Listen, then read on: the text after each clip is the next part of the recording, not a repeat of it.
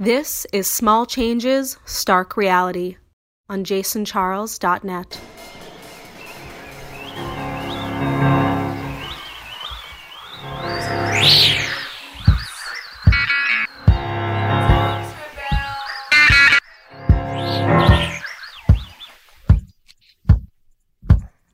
Check. All right, party people. How the hell are you? It's been a minute. Welcome to another installment of Stark Reality. Small change here. Jim, whatever you remember. My guest this time around, Honeychild Coleman. A longtime friend in New York. We met sometime in those fuzzy mid-90s at a loft party in Williamsburg. She's a OG Afro-punk, rude girl, DJ, musician, true original, one of those people that keeps New York, despite the yuppification of this town. Plus, forward-thinking politics and dope fashion. What else do you need, people? Originally from Kentucky, Carolyn, a.k.a. Honeychild, fronts the blues punk outfit, the 1865, on vocals and guitar, also spins records under the name DJ Sugar-Free BK, and plays bass and sings in the post-punk trio Bachschleider. I don't know if I'm saying that right. Also has played with Mad Professor, Apollo Heights, Death Comic Crew, Burnt Sugar, DJ Olive, Raz, Messanize, Badawi, Classic Project. That's when I think I first heard her, back in the mid-90s. And the Slits as well. In this interview, we discuss the black women's contribution to rock and roll, mixing politics and music, her various projects and the different styles that she sort of takes for each group, general stereotypes on black people and the people kind of pushing beyond those parameters, gatekeepers and snobs in underground scenes, meeting Ari up from the Slits and ending up going on touring with her, how her DJing style has evolved. And she gives us a nice mix of local and newer underground punk sounds. This was recorded a bit ago, January 21st, 2022. Sorry for the delay. I moved. It's been a pain, people, but we're all still here. And enjoy this interview with one of my favorite people, Honeychild Coleman.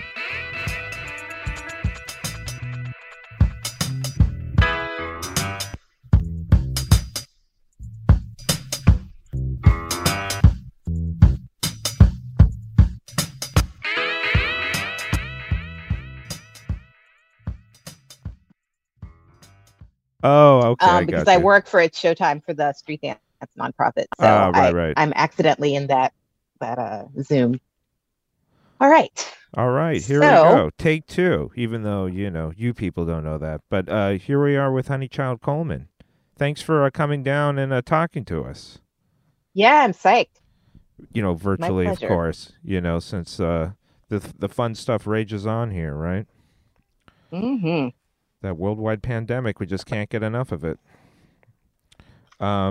Anyways, you still just seem to you've been kept very active during this, which is good. You're in how many bands are you in at the moment? 6. If I include my solo project, it's officially 6 bands. But it's thankfully not everyone is doing things at the same time, so it's sustainable in an odd, it does make sense, though, because you have a lot of different musical styles and influences, so you get to kind of work out different things in different bands, I assume. Yeah, that's how I feel about it. It's like my feelings are never hurt if an idea is not right for a certain project. I know I'll use the idea. It's just a matter of having an outlet for it. So I feel like I have 6 creative audio outlets that I can use. Yeah, it's almost like DJing. Even if you like certain records, it is. Certain nights it is or like certain DJing. times of the evening that you're not going to play it. So if you're in a certain band, maybe if you have certain musical ideas, it wouldn't necessarily work, or it would work, and that's why you would try to do something with a certain band you were playing with. True. Different moods. Yeah. But that's cool. And we were talking. I was trying to figure out when we met. My guess is because I remember playing like the Bedouin Sound Clash, which of course you and Raz Badawi did, which came out in what, like 95? When did that album come out? That album came out in 96, I believe. I'm terrible with fact checking, but we I met you before that, Yeah, no, I know or we maybe we definitely didn't. met before Yeah, that. It's like 94, yeah, 95, probably like one of Olive's yeah, parties or something. yeah. No, I remember going to. I had a friend who moved to Williamsburg probably during the second wave of kind of artists coming here around like 93, 94. And we went to some loft party, and I remember you were the DJ. And I was like, wow, this DJ is really good. Like, we weren't even invited to the party. Like, somehow we just stumbled in. And then I would see you at parties later, and I'd be like, that's that guy I saw at the first Williamsburg party I ever went to. Oh, So that's that was my hilarious. introduction to you. Like, it was probably an art opening, or I don't even know, but like, I just remember like you were DJing and we were just like all started dancing. It So was it that was was my introduction to you. Well, cheers to that. I can't even remember that party, but it's like that's the thing about Williamsburg back then. It was kind of raw. There wasn't even that many sort of businesses, so it was just a lot of warehouse parties at that point. Totally, totally. But like I said, you've done a lot of different musical styles, and you kind of you have a very interesting background that I know you've talked about, interviewed about, but and were featured in was it the Afropunk documentary, which I just realized is going way back to like 2003 when that came out. But that James Spooner, I think, directed, Yeah, right? yeah. He filmed it between like 2000, end of 2001. Like he was definitely filming before 9/11. So yeah, that I mean, around the time when he was doing Afropunk, that was like for me, I was still doing electronic music, but I was really more focused on live projects and working with more rock oriented bands. Like I know I was singing with this band called Audio Dyslexia then, and we were recording a lot, and then I still had my solo band as well. Um, but yeah, that film is such a postcard to what was happening club wise in the city as well. When we had a lot more live, smaller size music venues, specifically in the East Village, which, as you know, isn't really the case anymore. Yeah, it's And just the tricky. different communities. Yeah, Well, it's just that I think what happens is the rents go amok, and then you can't really price point wise have someone that might be kind of edgy or want to take a chance and have an idea because it just costs too much money. So they have to put something yeah, together that they think is going to make money, which doesn't always kind of like lead to the best or edgy art. Kind of it tends to just be like, okay, more of the same because they're all trying to get the sure. same people that they think they have money as opposed to just people who open up music spaces. But that's not necessarily the way to become a millionaire. If you want to open up an Right. underground music venue. But the thing that's kind of funny is usually those are the places that people talk about years even after they close. True, true. And people also forget, like, this is peak Giuliani era, and some of our beloved venues lost their license due to this, like, ridiculous cabaret law, which he revitalized. So, like a smaller size venue could never keep up with the fines that were being thrown at them, if too many people were dancing in a club, or the new yuppie neighbors complain about the noise volume when that club is the reason they moved to the cool neighborhood. So a lot of that was going on. Yeah, I mean, I think like And as Coney usual, Island, yeah, like Coney Island High, I think was getting all these noise complaints, and I always like thought of that. And again, I sort of moved the same sort of wave that I think you came around the same time. I moved here in '93, and like, so I just even though wasn't here in the '70s or '80s, St. Mark's still had that whole kind of like, it's like the sort of trash and vaudeville kind of punk shops and cheap food shops and whatever and the smoke right. shops and whatever. And so it's like for people to move to St. Mark's between second and third and complain about the noise. It's like, what block you move to. Right? Exactly. That's like moving to Bedford Avenue and being like, oh, I can't stand all the activity here. I mean, it's just like live in the Upper East Side, I hear like York Street is really quiet at night, It's like fucking A, man. It's ridiculous. Yeah. But that kind of stuff sort of like destroys the city because then, Giuliani, I mean, people, I think, it's just funny when you've lived through it, you just think people know these things. But in the late 90s, Giuliani revitalized these cabaret laws that I think dated back pre-Prohibition and were very racist in nature, too. I think a lot of it was written to kind of keep white people from going up to jazz clubs in Harlem and to kind of regulate jazz musicians, And then, and again, revitalized in also kind of a racist way to just clamp down on clubs they didn't like and fine them for dancing. So you had to have this license to have dancing, and if you didn't have that license, you legally couldn't have dancing in your club. So it was literally like, in the late 90s, DJing at various places in the East Village and Lower East Side and feeling like I'm in some weird episode of Footloose. Like the cops literally coming in at like 1:30 in the morning, like prime time with all their flashlights and, basically just breaking up the vibe. Like even if they don't write any tickets, they're still costing these places thousands of dollars because who's going to hang out in a club with 15 cops just wandering around? Right. It's not why you came to, to the venue. I want to hang out with a bunch of cops up my ass, So anyway, it's a crazy really, time. Strange time. So, I don't want to go off on the people should have asked a New Yorker about Giuliani boat, but no, but I mean, it continues though, because obviously, your band, the 1865, which you guys have been playing together, since 2017? Yeah, that's when we formed, 2017. But Sasha and I had worked on music before. I want to say we were kind of jamming a bit around 2007, 2008. And then, as you know, he's also a very busy man, filmmaker, producer, writer, he's kind of part of the artist. Ego Trip posse, right? Yeah, and also creative directing for Mass Appeal, a multitude of films, including most recently The Bitching Story of Rick James. Great. No, his stuff is amazing. Yeah. No, those guys, they always do amazing work. So so he's been working in he was a journalist for a long time, but he's also playing in hardcore bands at the same time and producing film. And then I was working overseas a lot. So it got to a point where we would just randomly run into each other all the time on 14th Street, just randomly passing, like in the subway, like I'm going downtown, he's going uptown. Hey, how you doing? Cool. And then we really kind of reunited at the secret show the Bad Brains did at the OK Player Gallery.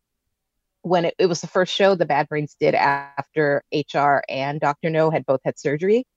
And it was also an exhibit of Daryl Jennifer's paintings, which I didn't know he was a painter before that. So pretty much every punk I knew was at that show. And of course, Sasha was there. I think Chuck Treese was there too, floating around in the crowd. And we kind of saw each other at that show. And then a month or two later, I got the call about this project and did I want to be down, which of course I said yes. So that's kind of how that came into fruition. So that's nice because, I think, I forget how you guys describe yourselves, but obviously Bad Brains is somewhat in there. So it's kind of nice that obviously there's just such an influential band, but then, it's almost like seeing them again, even after knowing their music. They're like, yeah, it's never too late. Let's just do a band now, Yeah, of course. And also just, the political climate we're living in, and music is a great vehicle to speak about things as they happen in real time. So that was really, that's what sucked me in, because I love weaving politics into my art. It definitely is inspiring, and it feels empowering to be able to tell those stories on a larger scale, just outside of my little circle of friends. So, yeah. And not a lot of people are down to use politics in a creative way. I feel like there's the Yay team and the I don't do politics team. So I feel really privileged and thankful to work with artists that do. Yeah, I mean, I feel like as opposed to maybe being in a band where they're like, "Hey, we just want to rock out" or whatever, you know, this is as we were talking about before about like sort of finding the different groups that you're playing with to do different kinds of things. This is a band that you can explore the politics and music, kind of weave them True. together. Yeah. I mean, again, I feel very fortunate that all the projects I'm in now they have some political content, all in different levels. But yeah, nothing's worse than, even if the band isn't specifically about politics, working with people that closely who not only don't want to talk about it, even in a conversation level, they don't understand your purpose in it or have any empathy. And that is pretty common, I think, especially in rock music. It's changing a bit, but I could tell you horror stories, Yeah, I'm as I could sure. also No, I repeat mean those, I think just like, oh, why do you want to? Yeah, even in artistry in general, I feel like people can maybe look at the art that they do and it's like they're kind of creating an escape for themselves or some sort of inspiration or relaxing or for other people, and there's nothing wrong with that. But I feel like just coming, especially living in say the West, and being white and being a male, saying that you're not political, it kind of, I don't know. There's definitely some privilege in that. It's like it's easy for someone like me to say I'm not political, mm-hmm. because the world is definitely structured towards your favor. So why would you necessarily have a beef with it?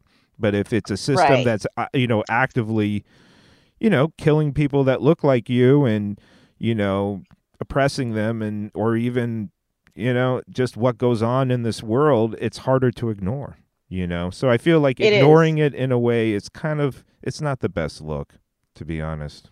Well, now I understand, like climate and language and access to information changes as time goes on, as we get older, as we all get more exposed. So the language we have to talk about it being problematic is still new for a lot of people. And there was a moment when uh, you chose not to be political in order to be safe or feel safe. Like you didn't want to offend people or make waves or draw attention to yourself. That's like common knowledge, like it happens in commercial situations, whatever. But now, if people choose it, that's a statement unto itself. And right now, I don't know. I mean, I hate to put too much emphasis on social media because a lot of people I know don't use it. Like my bandmate Sasha is not on social media, and I told him don't start. But I mean, it's a if wormhole. people choose, yeah, if people choose not to have any political opinion or stance right now, that is such a massive statement that I That feel is the a political general, statement. You know what it's I'm a huge saying? political It's a statement, political and statement. it's no longer considered passive or safe. And we need to make those people as uncomfortable as possible, Yeah, I mean, if like in my Switzerland is opinion. like neutral in World War II, what is that but Mm-hmm. complicity? Mm-hmm. So it's just So like it's kind of a bullshit stance, And yeah, it's like you kind of, because the thing is, I think with a lot of art too, it's like where do you think all this stuff comes from? It doesn't come from some fascist background. It comes from right. creativity and openness and like, people kind of being open and working together. This is where all these music genres kind of came out of. And a lot of them, of course, came out of what? Black African American music scenes. So that's another Right. thing about rock too that's good in terms of kind of like I think some of the projects you're involved in. What was it, like the sisters, Oh, the Sister Girls. the The sister Sister. girl? Well, yeah, that was never a band, even though people think it was because they see a flyer with four heads on it. It's a collective, Collective, right? and And Black Rock um, Coalition, of course. And the Black Rock Coalition is a huge collective and community and organization specifically advocating for equality and fairness, with Black musicians performing, touring, dealing with venues, etc. which is great. And it's incredible that they are still going. I mean, I think they started in like 83 or 85. I'm a proud member. It took me a while to join, but I've been a fan from afar for many years, and they've been incredible. And they're not, I think when people see Black, I don't know how deeply I want to go with this, but you see like Black Rock Coalition, Punk Black, any organization focusing on Black artists. I think someone who is not open-minded sees that as exclusive or exclusionary, and that's not the purpose at all. It's kind of like the same attitude people have toward critical race theory, like, oh, you're going to learn this history and learn about why this exists and why it's necessary. It's not about you, but it's necessarily not a negative thing that it's not about you. And I mean, we have a long way to go. One could argue that it actually is important that it's not about you, given like the slant of how we've been taught about things actually has been about this kind of white male Western perspective. So, but it's not white centered, but that doesn't necessarily mean it's created to, well, I can only speak for the projects I'm in. Yeah, of course. Like, not everything Black is created to vilify white people. So I mean, it's fine. From my perspective as a white person, it would be fine if it was. Yeah, and it can be. I mean, there are things that are, sure. I guess what I'm trying to say is these platforms and these organizations have not lost the need to exist just because some things have become more accessible or, more visible. Like, the need is still there because the reactions are getting stronger and stronger, which I'm just still like, I don't want to say I live under a rock or I'm in denial, but some of people's reactions to me, I'm like, I can't believe we're still here. I can't believe this is still an issue. I can't believe that, but there's a new generation of people who don't know the history of anything. So they're just now reacting now. So that's what we're all dealing with. That's wild. It's super wild. Like, a colleague of mine, Maureen Mayen, just wrote a book last year called Black Diamond Queens, specifically about Black women's contribution to rock and roll. And a lot of the stories in this book, from LaBelle to, I won't say the Ronettes, but to like the Crystals or Aretha Franklin or any of the women in the book, like a lot of the ways they talk about what they dealt with in the industry and as Black women still exists. It's just, people don't know the history, so history repeats itself. So and that's I where think we are. Part of the reason that people don't know the history is that so history will keep repeating itself. That's exactly why it's about trying to put this kind of counter narrative of like, no, this is what's happened, what is still happening, so that you can have an awareness to kind of like move into, a sort of a better world, Yeah. But, so yeah. And I think, like, just I was checking some of your interviews and stuff, and I think something that comes up that also just really defines you is that there is no just one way to be a Black person or a Black woman, in terms of even just your style and your music kind of background and personal style. I think that's something that, again, kind of gets flattened in society. I think you're talking, I forget, it was like the Checkerboard Kids. It was a good interview, but you were talking about how on TV and stuff, like, you have these two different kinds of Black people, like, say, the bling or the kind of like more hood. So it doesn't really like, where are the Black punks, where are the Black skinheads, like, or where are all these kind of counterculture scenes where there is Black people, and there may not be tons of them, but that's the whole point, is that people should be open to be able to be whoever they are and not have society say, oh, you don't belong here or whatever, Right. And, this from just existing in different sub scenes yourself. There's always going to be gatekeepers and snobbery in whatever scene you decide to join. Yep. Which is why personally I never, if people say, oh, what were you like in high school? Were you a punk? I was like, there were no punks for me to be punk with. There was no scene. I was just me. So whenever I get introduced to a quote unquote scene, something feels a little limited about it to me if there's like a large group of people who only like one thing and only dress one way and only listen to one kind of music. Like, that's the most frightening thing to me personally in the world. So I will never claim affinity to one scene of anything, Right. because the things that I love and seek and the things that inspire me, there's just too many ways it could go. But also, I feel like within all the scenes, even whatever, the Black punk scene, whoever, there's always going to be a gatekeeper saying, well, you're not really punk. Well, you're not really this, you're not really that. And I think if you're a young person who doesn't really know themselves, that can be pretty devastating because you're like, wow, I found my tribe, but I'm not cool enough for them. So yeah, there's a lot of like egos within these kind of yeah, scenes it's just, and art in general. You know, I don't want to. I don't know. I mean, I'm very, very tired of egos at this point in my life. You know, I'm just like, I'm over it. I really don't care. You know what I mean? I really respect people that are just on the level. You know, if people make great art but they're a dick, then it kind of like it knocks it a little bit for me, to be honest. If I meet them, it'd almost be better if I didn't meet them. You know? Yeah, no, I understand that. I guess what I'm trying to say is, because I do talk a lot about how there are different ways to be Black, and every day that I wake up, I'm Black, no matter how my hair looks or what bands I like, I'm still a Black person being me.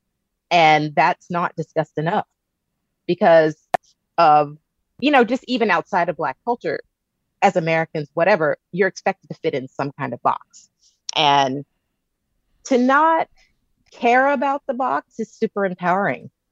Yeah, it really is. No, I agree. You have to, and it's tricky, but I mean, you kind of just stand your ground. Then maybe people are sitting back trying to figure out. Maybe you might get the occasional troll shit here and there, but you know, you're just able to just be like, you know, I'm gonna just explore what I like and not what, you know, I should be liking or not liking. You know? Right. So yeah, I think I've lost the plot. No, it's all good. No, because you were also doing like that kind of like, I didn't realize this either until I was like going through some of these interviews. You were kind of doing like the sort of anti-folk scene that was happening in the 90s, or what was that called exactly? It was almost like a punk rock folk scene. Yeah, when I got back to New York, because I've been living in the Bay Area for about 3.5 years. The anti-folk scene was pretty big. Scene, right. Yeah, like Beck had just kind of blown up, and I think he had done some stuff at Sidewalk Cafe. So Sidewalk Cafe all of a sudden became like the place to be. They had like a weekly party for a year, right? Yeah, they had like the jam set. Every Monday night. I was going to mention Sidewalk Cafe, exactly. Yeah, so when I got here, it's not that I set out to be an acoustic artist. I just never had a band before. And in the Bay Area, I had a hard time doing gigs outside of the folk scene because it was more conservative. Like you would go to a venue and they're like, whoa, do you have a band? You know, okay, we're not really booking that kind of music. And they didn't really know what it was. They just immediately shut it down. So I was like, but I play guitar and I have a drum machine. So like I got here and saw that people were a little bit more open-minded. And I did used to play at Sidewalk. At one point, before I met other people to form a band with, I was probably doing open mics like 4 nights a week. Oh wow, easily. That's wild. And I was it was super crazy because I'm looking through my archives now and I'm like, wow, I did so many open mics. I was doing Wetlands, Sidewalk Cafe, Ludlow Cafe. I never did anything at Eureka, but there was another scene on St. Mark's that my friend Eves Roney used to do. Upstairs from the Japanese punk store that's there now. Like I was doing that. And then through the Wetlands crew, I got to do the Howl Fest at Tompkins Square. So literally I was just at least 3 to 4 nights a week. That's all I did was open mics. So I was 1, practicing, and 2, looking to meet other musicians. So that's how I got into the anti-folk scene. But because I had performed at Sidewalk one night, Sarah Valentine was there. And she invited me to do really one of the first Riot Grrrl shows I'd ever heard of. And it was at the gas station. Ah, yes, and the gas station. Yeah. So from that show, I got invited to do something else in the same, she called it the Fierce Pussy Festival, I think. Vulvapalooza, that's what it was called. So from that Vulvapalooza show, I got invited to do something at ABC No Rio. So I got into the back door of the punk venues through the anti-folk scene. And from there, there was a weird crossover with like that Vulvapalooza show I did at ABC No Rio. DJ Olive was in the audience because Tuba Mato were there, because he also worked with Yuka Honda in another band. And when he saw me singing and doing stuff with Drum Machine, he's like, "Oh, I do a Sunday night." It wasn't really called Drum and Bass yet. He's like, "I do this Sunday night party." And I already knew he DJ'd because I'd seen him do the Molecular thing at gas station. So I knew who he was. It's like, "Do you want to come and sing at this thing?" And I'm like, "I moved back to New York to meet DJs that want to work with me. This is exactly why I'm here." Didn't think I was going to be a DJ at a punk club, but this is awesome. So that's literally like how I got into all of those different pockets. And everybody was open. Like no one was saying, "Oh, you can't play guitar, you can't play drum machine, you don't have a band." Like literally it was very welcoming and very open-minded. Yeah, I think that really, really makes a difference is that, think about that. You're kind of like, you're moving here, you're just doing open mics, so you don't really know people, but then you start meeting people playing on different, like, those venues are legendary, like ABC No Rio and Gas Station, and they were just funky, and you would just meet amazing people. I mean, Gas Station was one of the first places I DJ'd in New York. I did that Rocksteady Station party that some of the people from the Slackers. I used to go to that party. Yeah, so that's so crazy. Yeah, and it was amazing. It was like, my intro DJing, I had DJ'd on the radio, but hadn't really DJ'd out, like, out that much at all. It was probably my, like, early gigs, and I'm, like, DJing, like, ska and Rocksteady till 6 a.m. in an underground venue. It was like, I kind of look back on that and like, wow, that was amazing. I was able to play that, like, that early on. Like, because it's hard to even play those parties now, to get those parties going on now. So, but yeah, but that's the thing though. It was a different time. Things were cheaper, so you could have those kind of underground venues, and then you make those connections. And yeah, I mean, I remember going to some of those early Williamsburg warehouse parties that Oliver was throwing. Like, there'd be like an inflatable room. Like, you'd walk into a bubble and they'd be playing weird ambient stuff, and they'd have inflatable furniture or just, Olive is, he's the man. Yeah, I didn't realize you guys did a record together. See, I'm sleeping on, you really put out a lot of stuff. I got to keep up with you. When did you guys do that? Well, after I started singing with Olive and Loop, who is Rich, who is Loop, exactly. We were doing this party. I don't remember the name of that bar to save my life. It was on like East 11th Street, close to Avenue C.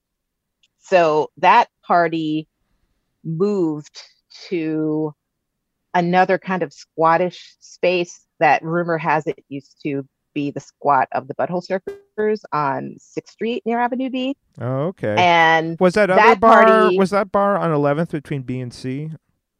Yeah. Was that the ST bar, maybe? Yeah, ST bar. You're right. That was one of the first places I DJ'd in New York. That's so funny. Was that Amoeba? Was that like a Sunday thing? It was a Sunday party, and yeah, that was my roommate was involved with that party. Yeah, he just passed a couple years ago, but this Tom Sturr. Yeah, no, he was like an old roommate of mine, but he was friends with Olive and those guys. Yeah, I think the party was called Amoeba, if I'm not mistaken. Okay.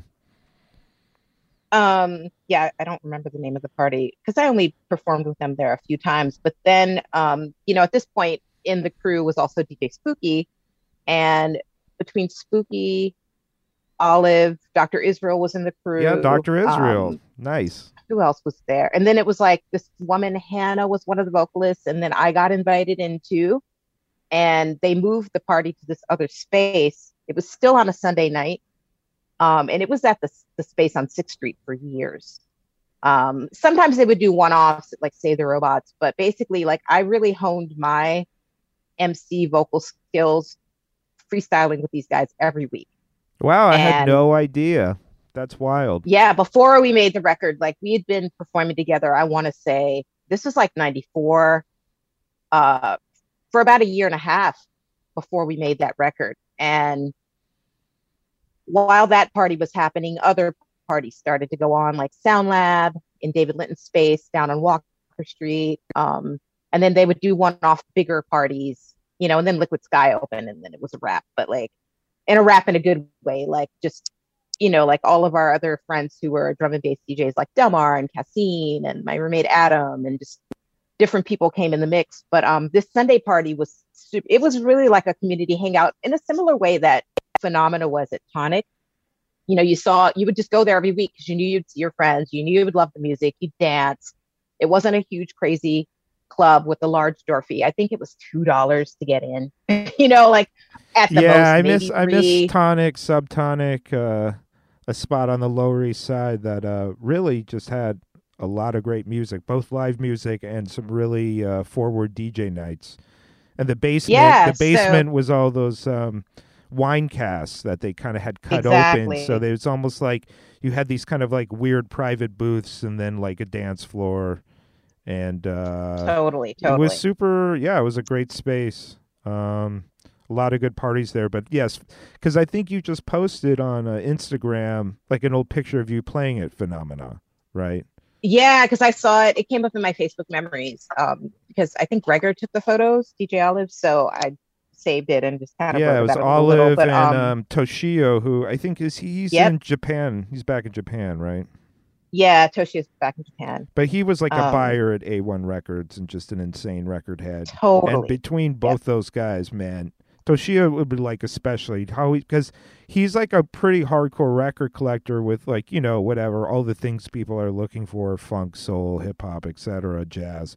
But he also just is into just completely out there stuff. And so, of course, being at the helm of the record, the record store, he would like pull stuff just from. I remember he was playing this record. It's so funny the random things you remember in your life. But I remember Toshio was playing this record of Phenomena, and it was just totally haunting and eerie and crazy sounding. And I was like, usually you don't want to like jock people, especially if you've known them for a while. Like, what's this record? What's it? But I was like, no, I have to ask him. Sort of pre-Shazam, And it was like this crazy record. It was like these hippies sitting on a lawn eating some lunch, looks like, early 70s. And then there's this gigantic harp that's like 40 feet tall behind them, Wow. And literally what they did is they built the harp on top of this windy hill, and then the wind was playing the harp. And then they're sitting there eating their lunch, of course, like hippies, while their album's being recorded. And it just sounded so crazy. And I'm like, fucking Toshio, man. This guy always comes up with some records that, how does this even exist, Right. I didn't even know about this shit. But, that's the thing about New York. I don't know. I miss it a little bit. I know people get like, oh, it's different. But it's just, I don't know. I'm sure there's obviously still lots of underground things going on. Maybe I need to get out more. But it did seem like there's just a lot of venues really just doing really out there stuff, or at least a few. Yeah. I mean, also the biggest difference too is everything was still kind of concentrated in Manhattan. So you have to really look a little bit harder now to find where things are. Yeah, I call it like reverse white flight. It's like, all the people have now, the sons and daughters of all the people who moved to the burbs have moved back to the city. And so now we're forced to throw parties in the suburbs. It seems like we go farther and farther out into Ridgewood or, whatever. Exactly. It's kind of funny. Where the space is. Yeah, where the spaces are and stuff. Yeah. But we made that record in '96. We actually recorded it, or at least I recorded my parts during a festival that Howard and Beth from Sound Lab had produced in San Francisco. And for me, like, it's so corny and it's such a nerdy thing, but I just remember because it was one of my few trips back since I moved here. So I'm like, oh, wow, I'm like back in my hometown, even though I'm not from Berkeley. And like my crew from New York is here. We're going record shopping together. And I like met everybody and like, hey guys, this is where we go to have lunch. And then I just remember like being in Amoeba for hours and everyone's digging through crates. And then we did the festival. And I think during that same festival, there was a DJ competition between the Executioners and the Scratch Pickles. Oh, wow. Amazing. Yeah, no, that's amazing. It was so sick. So for me, I was like having a New York experience in San Francisco. So it was like this weird oxymoron, but it was so incredible. And we went, I went to the studio with Nacho, who does music, but he also had a big hand in the projections that we used and all of those inflatables and everything. So oh, word. Everybody from it was like Nacho, Rich, and Gregor, and we were in the studio with Not Human. And I did my vocals, and then we went to the venue to do the gig. And it was like a big party. It was great. And then from that session, they did 2 more albums that they were able to pull. I hate to use content, but they were able to pull stems from that session of me for the other 2 records as well. So I appear on the other 2 records. But the first one is the one where it's the most distinct, where it really, for me, feels like, okay, these are songs that we did, because we also played those things together live. And now that you're kind of like, I mean, you know, with like 1865 and some of the other projects, I didn't realize, what is that that kind of like sort of ska, it's almost like 2-tone type project you have? Heaven's Be. Yeah. Heaven's Be. Heaven's Be, yeah. And it sounds like it's like a whole like mishmash of a lot of, you know, New York ska people going back, like the Boilers, New York Citizens. You know, that kind of like takes me legendary back to my youth, you know. Totally. Yeah, because it's Dania from Agent 99, which, you know, later became the Slackers. It is Mark, right? We also had Olivier from the Boilers, who, oh my God, his voice is so beautiful. I love him. I mean, it's funny. We grew up in the West Coast, total ska heads, and we loved the Boilers. We were like, we had a whole pocket of people where we bought their record when it came out and all that stuff. We were big Boilers fans and New York Citizens. We saw the New York Citizens. Yeah, I saw the New York Citizens Patrick, like one of their few tours, though. I think they ended up like a third of the way into their set, like getting into it with some local knucklehead skinheads, and then there was a fight, and it was the end of the show. So I'm like, man, I got ripped off. Wow. I went. You're like, never saw the Boilers. Finally going to see the New York Citizens, and I saw about like 25 minutes of their set, but whatever. It was funny. Skinheads always ruining the show. I know, you know. Ridiculous. So crazy. Patrick from the Boilers is a visual artist, and he actually designed our album cover. Oh, okay. Word. So that's like ska royalty as well. And then Marco and Roger from Bigger Thomas, who I love. They another like really old school New York ska band, right? Totally. Yeah. Then they have a really fun kind of ska cover tribute band called Rude Boy George. And did I see you at that Selector show at the Knitting Factory? Were you there? No, I missed them. I interviewed Pauline Black when I was 19 in college. I saw them. Oh, wow. That's awesome. Yeah, it's pretty classic. So I've seen the Selector a few times, but I didn't see them recently. Yeah. How did I end up meeting those guys? But another kind of pioneering artist, you know, yeah. Pauline Black. She's kind of a badass for sure. Oh, she's amazing. I love her book as well. Oh, I haven't checked her book. I need to read it. Okay, word. Yeah. Yeah, no, I remember interviewing her. She had a lot of sass. She was hilarious. I remember being very funny. And she, you know, despite the, you know, the waves of third, fourth, whatever wave of ska we're on now, she never stopped working. She's kept herself so active creatively, which is really inspiring. Yeah, I know. And another person that obviously Ari Up from the Slits, because you got to play with the Slits for a while. Yeah. So that must have been quite a, you know, like playing with your heroes in a way. That must be kind of awesome. You know, my Ari story is pretty insane. I met Ari when I lived in New York before, like in the late 80s. And I didn't know who she was because I knew who the Slits were, but the only photo I'd ever seen of them was the Cut album cover where they're all covered in mud. Right. So I remember her. Yeah. And this is real. Like I was punk rock and didn't have a TV and I never saw any Slits videos. I didn't see them in magazines because at this point, you know, that was kind of done. So my memories of Ari were, she's this German Jamaican lady with dreadlocks down to her knees who hangs out in the East Village with her twin sons who also have dreads. And like I would see her at parties. And I was doing, this is so crazy. So if it's too long, let me know. But no. We have time. There's no time limit. Yeah. So I worked at Canal Jean and I met this woman who was a seamstress, and she had her own like kind of small shop where she was doing tailoring and doing like almost couture type stuff. And I ended up being her assistant. So I was helping her sew. And her husband owned a recording studio, and Ari knew her husband. So we had a fashion show at Marianne's, you know, the Mexican space on 2nd Ave and 5th. We had a fashion show at Marianne's. That's hilarious.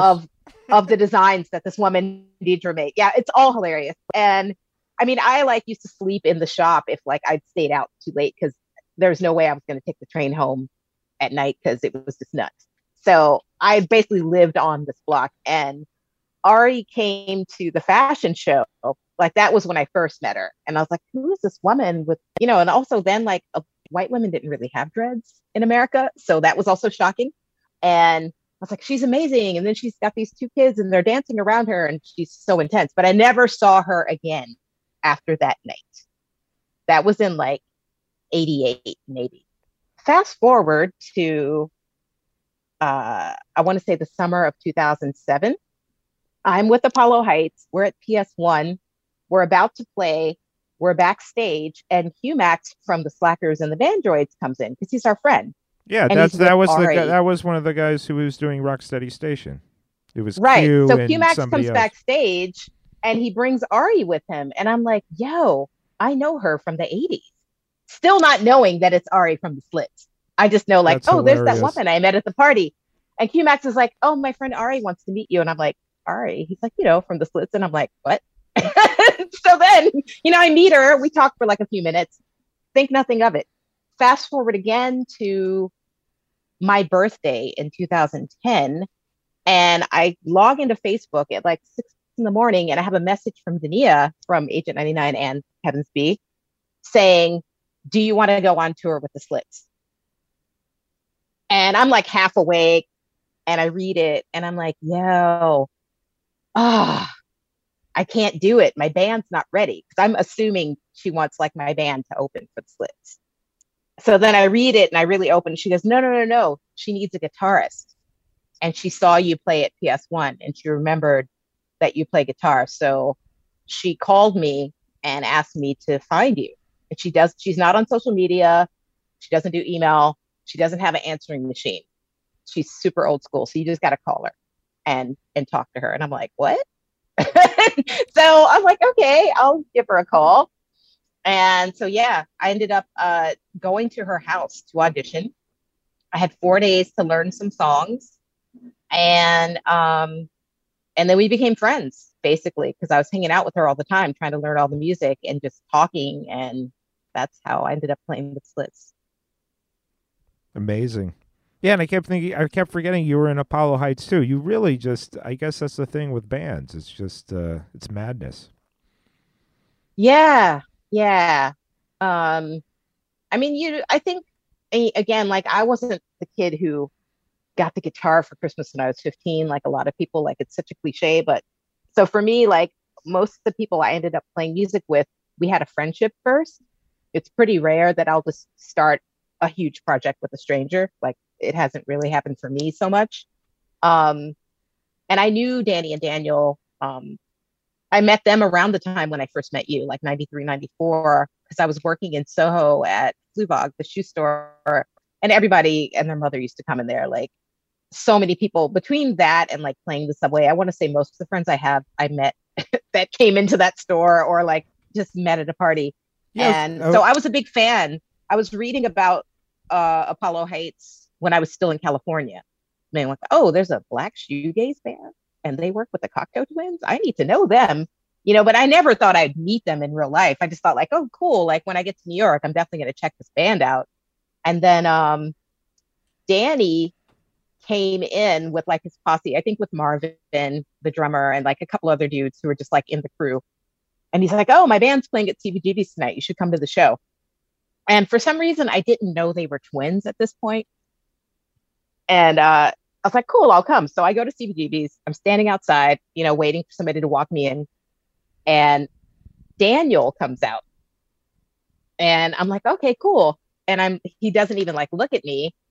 So I'm like, oh, this is like a weird situation. Like this guy is totally dissing me after he invited me to the show. So then I felt really stupid. It was so messed up. I was like, yeah, I'm here. And he literally like walked around. Like, who the fuck are you? I never met you. He doesn't know me. He never That's met like some me weird before. David Lynch film. And shit just like or walked something. back in. And so I left. So months later, I meet them again. And I'm like, oh, they're twins. They're like semi-identical. Like if you don't see them together, you don't realize they're not completely identical. So I was like, oh my God, I feel so stupid. Like I should have just said, hey, your brother invited me, because I literally did not know they were twins. I only met one of them. So funny. That's after hilarious. that, like we became friends. It was super hilarious. He's like, oh, that's my brother. Like it happens to him all the time. So yeah, we became friends. I started going to all their shows. I knew their music by heart. Like, so when they asked me to play with them, I was able to, because I don't read music at all. Like that's like a whole other story. So I had to learn everything, but I play by ear. But because I'd seen them so many times, I really, really knew the music, which is kind of insane. It's kind of like the Slits. I'm not going to lie. I had to really learn. I only knew like a couple of songs out of 15. Apollo Heights, I knew all their songs. So joining that band was, I won't say it was easy, because it was very intense, and I definitely had to polish up my playing style.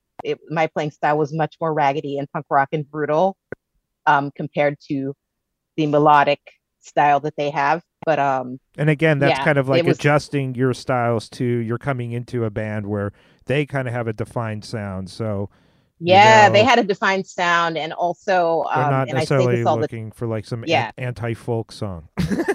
No. But I was really drawn to them too, also because, and this is something that, it's not for everyone, but they have a really amazing sense of visual style.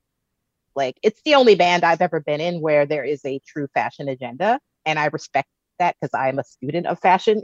Like you'll get the call, like, this is what we're wearing tomorrow. I'm like, okay, let me get it together. Like the presence, the presentation, the video, everything is so well thought out and so executed. And that made it a different kind of experience playing wise. And for me, I feel like it made me a better musician, because I just focused on playing sound, audio things from like this kind of amp I'm going to use. Okay, I'm going to use these pedals for this song. Like I really got to fine tune all those things in working with the Chavis brothers. Yeah, I guess in terms of that shoegaze, then you have to have just the right kind of effects for each particular song to kind of get that sort of wall of sound or whatever you're trying to do. Yeah, and I'll be honest too, like when they first were approaching me to play with them, I didn't really understand why. I'm like, well, you already have 2 or 3 guitarists. Like, why do you need me? Like, they could hear the place where I would fit in sonically. And when you're in the moment, you don't really understand what that is. Like, because I didn't write the music. But now that I've left, when I go to see them, I can hear where I was. Like, I can hear the absence of what I was adding to it. Although in the beginning, I was like, oh, I don't think you really need me. They're like, no, we really need this thing that you bring. So they have that gift of knowing what each person brings to the sound and how it fits in with their vision, which is cool, because I don't think a lot of people are comfortable being that direct with what they're just like, oh, I just want to play. It's cool. Do whatever you want. They're like, no, this is what you're doing. So I respect that. Well, they're kind of like, I think, any kind of music, it's like you're cooking it. So you got to really kind of get all the ingredients right so that it's balanced. It's not, the song isn't too salty, so to speak, or whatever. Yeah, and just recognizing like whoever, like I came in the band because Kirk joined the Roots. So I was like, I don't play like Kirk. I hope that's not what you're looking for, because you're going to be disappointed. And there's no way I can even emulate what he does, But they're like, but they'd seen me do other things. Like they'd come to my like random experimental shows I did at Baby Jupiter or whatever. So they understood what I was doing.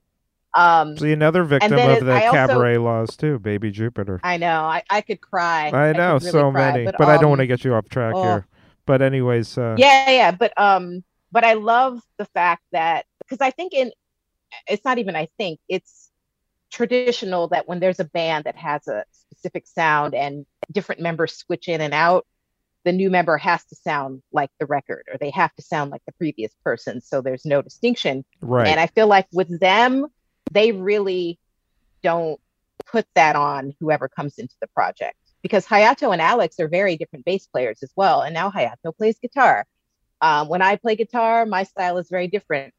I don't sound like anyone else. The person coming behind me didn't imitate what I did either.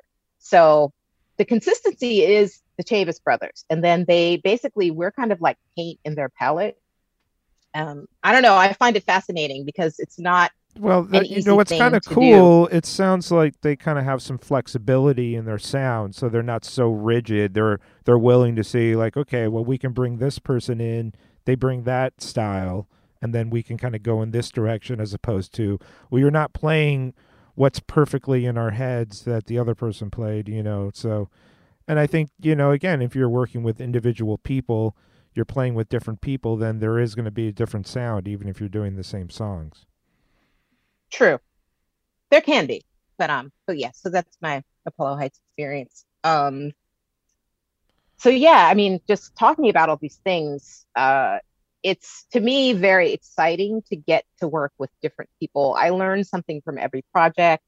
I feel happy and thankful that I have those outlets, and also that people are open to what I bring, because nothing is worse than, I mean, you've probably had this experience as well as a DJ, when you get hired to do something and they tell you, we want you, but then you get there and they want something else. Right. You're like, okay, how do I make this happen in real time? Like, it's a weird kind of head space to be in. Yeah, I mean, I think it's different as a musician, because as a DJ, I feel like, just depending, like, obviously I do events, so, I've done, weddings, corporate events sometimes.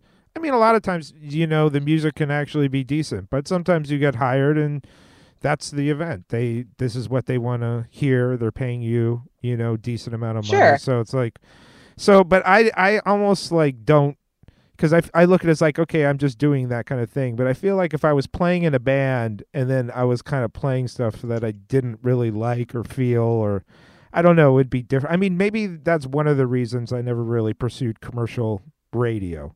I've always done, like underground radio, because it's like, okay, I'll do some of these commercial gigs, but I feel like if I had to do commercial radio, it'd have to sound like I'm on cocaine and Red Bull, like, hey, it's like, I just feel like I would kill myself. I don't know if I would, like, I mean, now I guess maybe there's some more like underground commercial outlets and internet radio, but I'm just saying, like, that general kind of commercial radio, I just am like, you know what? I'm never even going to try to do that, because I just don't see myself being happy, But I can see that kind of bait and switch where you are kind of hired and you think it's going to be a certain kind of thing, and then it isn't. And that is obviously always a little disappointing, Yeah, it's just, you're just kind of like, oh, well, I guess I'll make this work. I mean, I only had it happen to me once as a DJ, which was, the unfortunate thing is, I literally was told to bring a certain type of music. I got there and the client wanted something totally different. And it wasn't like I could phone it in. Yeah, no, that's what's kind of handy about some of this stupid stuff like Serato. At least then you can kind of adjust. But, I was kind of talking about that. I think one of the very first interviews I did for this podcast with Sake One, and kind of talking about, going to parties back in the day and you had your crate of records or whatever, and it might go in a different direction, and you may not have had that kind of style, or very limited, and just trying to make it work with the records you had. It's kind of like, it's definitely, a puzzle piece, if you can make it work, it's cool, but it's definitely work, so, and especially just to create a records, that's just the records you have, obviously. So, but yeah, tell me about, so you've obviously been DJing for a long time. Like, how is that kind of like fed into your even approach to music, or what kind of things do you like to DJ generally? When I first started DJing, I my dogma was I only spun records that were made between 1979 and 1989. And it was mostly punk with some new wave and some electro, but that was the limit. But as Supergen and I started to have our little residency at Botanica Shouts to Super during the Jet. time when yeah, Supergen, hello, our TVOD party. Around that time, that's when I was getting really active in bands and doing festivals. And, you get all these like crazy mix CDs and samplers. And then I started looking around like, oh, nobody DJs local bands. Like the only person I knew that was really doing it was my friend Maya from the Sister Girls. She was doing her Monday nights at La Lina. And then on a commercial scale, the only person giving any kind of props to New York bands was Tommy Sunshine. But he wasn't doing a lot of club gigs or not clubs I was going to. So, I would see him at like the Mermaid Festival or something or Siren Fest. But I just felt like there's all this good music happening in New York that you can only hear maybe on a college radio station, but not ever in person. So I started filtering newer things into my set. And now I predominantly play underground and new bands mixed with punk and ska. That's pretty much what I mostly play now. So I'm really kind of thankful for the vinyl revival because I've been able to get a lot of new stuff on vinyl. Like I got the Muslims new, I got the Black Tones from Seattle. Pretty much if I go to shows, I just straight go and buy vinyl because I know I'm going to DJ it, and that's been super fun. Nice. Nice. That's And then my amazing. band has vinyl, so that's been awesome. Like I was able to DJ the Test Press and DJ the Belt, and yeah, it's been really fun. I miss it a lot. Like I haven't DJed pretty much since the pandemic. I know it's So so crazy. I'm still DJing and I'm like wondering what, if it's even the right thing to do. Of course, I also have to make money, so it's I don't know. yeah, They're I kind mean of like I'm really putting us not in a good place. It really I get so I mean, you see me on social media, so but I just get so yeah, angry. I'm so angry at this world. I really am, just so angry. It's just so ridiculous. It's such a con, you yeah. know. It's it's so mixed up because there are ways we can do these things safely, but I feel like, and it's a tough thing. Like I don't want to talk badly about venues, but everybody's trying to stay afloat. And every time we get the green light, oh, okay, let's use the honor system and no one has to wear a mask and we're not going to check your vax cards. For me, like, I'm not taking that risk. Yeah. No, But I and know people got to survive, and I'm lucky, and that's a privilege. And it's a privilege I'm examining because I am fortunate. I can stay at home. I have ways to make enough money to survive right now, but I know that's not the case for everyone else. And people got to work. People have bills, like we're all trying to stay afloat as we wait this out. But at the same time, I feel like at this point, we're 2 years in, we need to just be as careful as we can for the places that are trying to be open. So, yeah. And I you just, know, I mean, I just think like obviously, people, what do you see in media like, well, you just got to get vaxxed and just wear a mask. It becomes this kind of individualism that kind of takes the institutions that should be taking care of this really off the hook. I mean, you look at other right, countries and it's like we've lost, the amount of deaths in America in the last 3 days are the total amount of deaths in China for 2 years, where they have, yeah, what, 3, 4 times the population as us. It's like exactly. there's just, it just, I mean, for all the people that have lost loved ones that they probably would still be here. I mean, it's just, I don't know. It's just crazy. There's just so much bad. Like, who is it? Like Rahm Emanuel's brother. Who is it? Ezekiel Emanuel. He's on the COVID task force, of course, for Biden, and he's like one of these guys I call him like a sort of Logan's Run type of dude. He was like saying, well, if you die after 75, you've lived a good life and blah, blah, blah. Ugh. And it's like, okay, well then on your 74th birthday, man, I think he might even be older than that, but he's getting there. Then, I expect you to die because you're ready, right? You lived a good life. I mean, just the obnoxious statements that you just get from these people when, you're faced with, like I said, close to 1 million deaths. It's hard not to be angry. I think people should be angry intrinsically. No. Well, it doesn't mean you have to run around all day yelling, you should still enjoy your life. But, I don't know. I just feel like it's a con. And when people con me, it doesn't make me very happy. You know what I'm saying? I feel like it's just gross negligence. Yeah. And it's, like I do have friends who can't get vaxxed for whatever health reasons they have. I have asthma and I'm older and I have my other things. So like, I just feel like whatever I've done so far, I'm thankful it's worked. I'm just going to keep doing it. Everybody has to make their own choice. Right. Now people are starting to be more understanding of other people's choices for ways they feel safe. When we first started having access to the vaccine, that wasn't the case. And that was really frustrating. Like people telling you, just get over it, get back to work, do this, do that. And it's like, that's not for everyone. Everyone does not have that privilege just because they have the vaccine. We have to acknowledge that. And yeah, I mean, I think sometimes people are like, they do have this attitude like, everyone's going to get it and it'll be mild. But, first of all, it's like, no, it's not always mild for everyone. And, if you're looking at the percentages, it's like, oh, well, it only is 0.0 whatever deaths. Well, if you factor that to everyone getting it, you're talking about millions of deaths. I mean, it's exactly like I said, there was like this joke on Twitter kind of early on when people were talking about people are just going to have to die for the economy. And someone like made a joke, was like the servants of Moloch, like this, just devil worship. It's like, like who says like, some people are just going to have to die for the economy. Freaking psychopaths. Right. Like, who gives a fuck?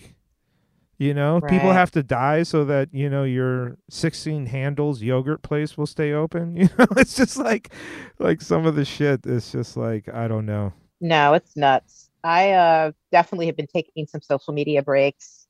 And honestly, what I've been doing is, and everybody does what they do, but I've actually been picking up the phone and calling people and having like conversations. And that's helping me mentally kind of ease into whatever this next phase of self-quarantining is. But I don't fight with people online anymore. I block people much more frequently than I used to. Yeah, the block button comes in handy. It really does. The block button's amazing. Because it's just like, it's sort of like trash people, but then you can actually delete them in a way, and it feels very satisfying. Yeah. Like, you're not my friend, and it's like, if you were my friend, you wouldn't be coming on the wall saying the shit that you do. So why are we quote unquote friends? In fact, why do you even have to see my wall? Get off my lawn. Yeah. No, it's anything to protect my mental health. Exactly. And a lot of trolls I will do it. Endless trolls. The troll thing is terrible. Yeah. There's just a lot of knuckleheads out there, and it's kind of, it's just arrogant. I don't think people understand how arrogant they are. I mean, even the concept of like concern trolling, like, I'm concerned about you because you seem a little, it's like, again, it's just, there's so many different ways to kind of troll in a way, so I'm kind of done with debate. It's my Facebook page is kind of, I still look at social media as being intrinsically, just getting the information out there. I get a lot of information from Twitter. I mean, I know these sources themselves, like the people who run these companies are generally awful, like Jack from Twitter and Mark Zuckerberg. Like, these people are terrible. There's lots of examples of, Twitter and Facebook, Instagram, all kind of like colluding with the State Department to, delete accounts they don't like and kind of like people are getting leftists and all kinds of shit. But at the same time, you still kind of can use that system to push through information. And so that's how I kind of look at it. I think the thing with Facebook, because it's your sort of friends that are sort of cultivated from your life, whereas Twitter, you can just follow anyone, is that then you have people that kind of know you. And so then there's this whole thing Facebook is much more apt for people to comment on, say more than Twitter or maybe Instagram, but like, so then it sort of invites, especially when I started talking politics more, it kind of invited people that knew me for many years, but I maybe wasn't super close with and didn't like my political opinions to then chime in, because it's like, if you post a nice photo, people are going to be like, nice shot. So there's always kind of this, oh, well, I can comment, but it's like, I don't think people understand that, like, most people don't want to debate. And I think that's something that's been kind of coming out with social media over the years, that it's like, yeah, stop trying to debate people. Because you wouldn't necessarily do that in real life. I mean, some people do that. They're kind of dicks. No, they wouldn't. They would be mad silent, because I've seen some of these fools in real life, and they don't say anything. Right. Yeah. It's it's interesting. I do have a lot of friends who are getting shadow banned right now. Yeah, that's a real thing too.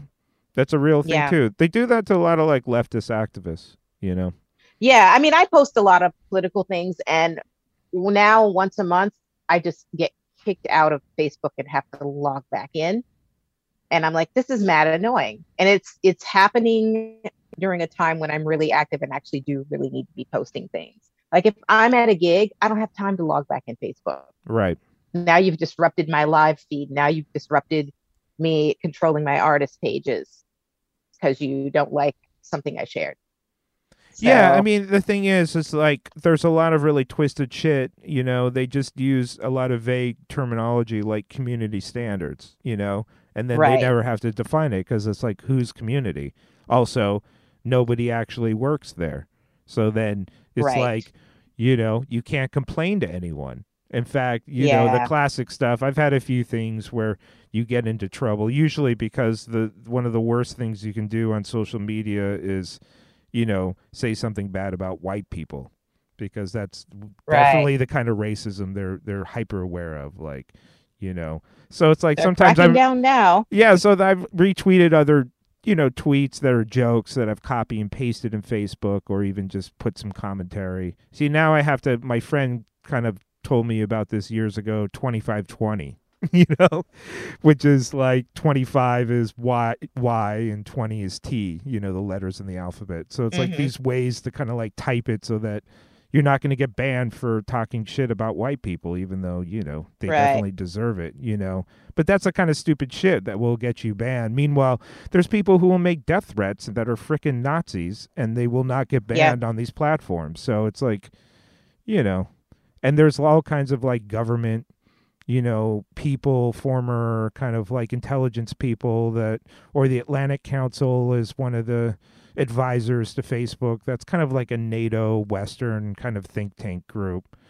So of course, it's like when you see like some of these Palestinian, posts get deleted when they're documenting, say, a home getting demolished from Instagram because it goes against community standards to post about injustice.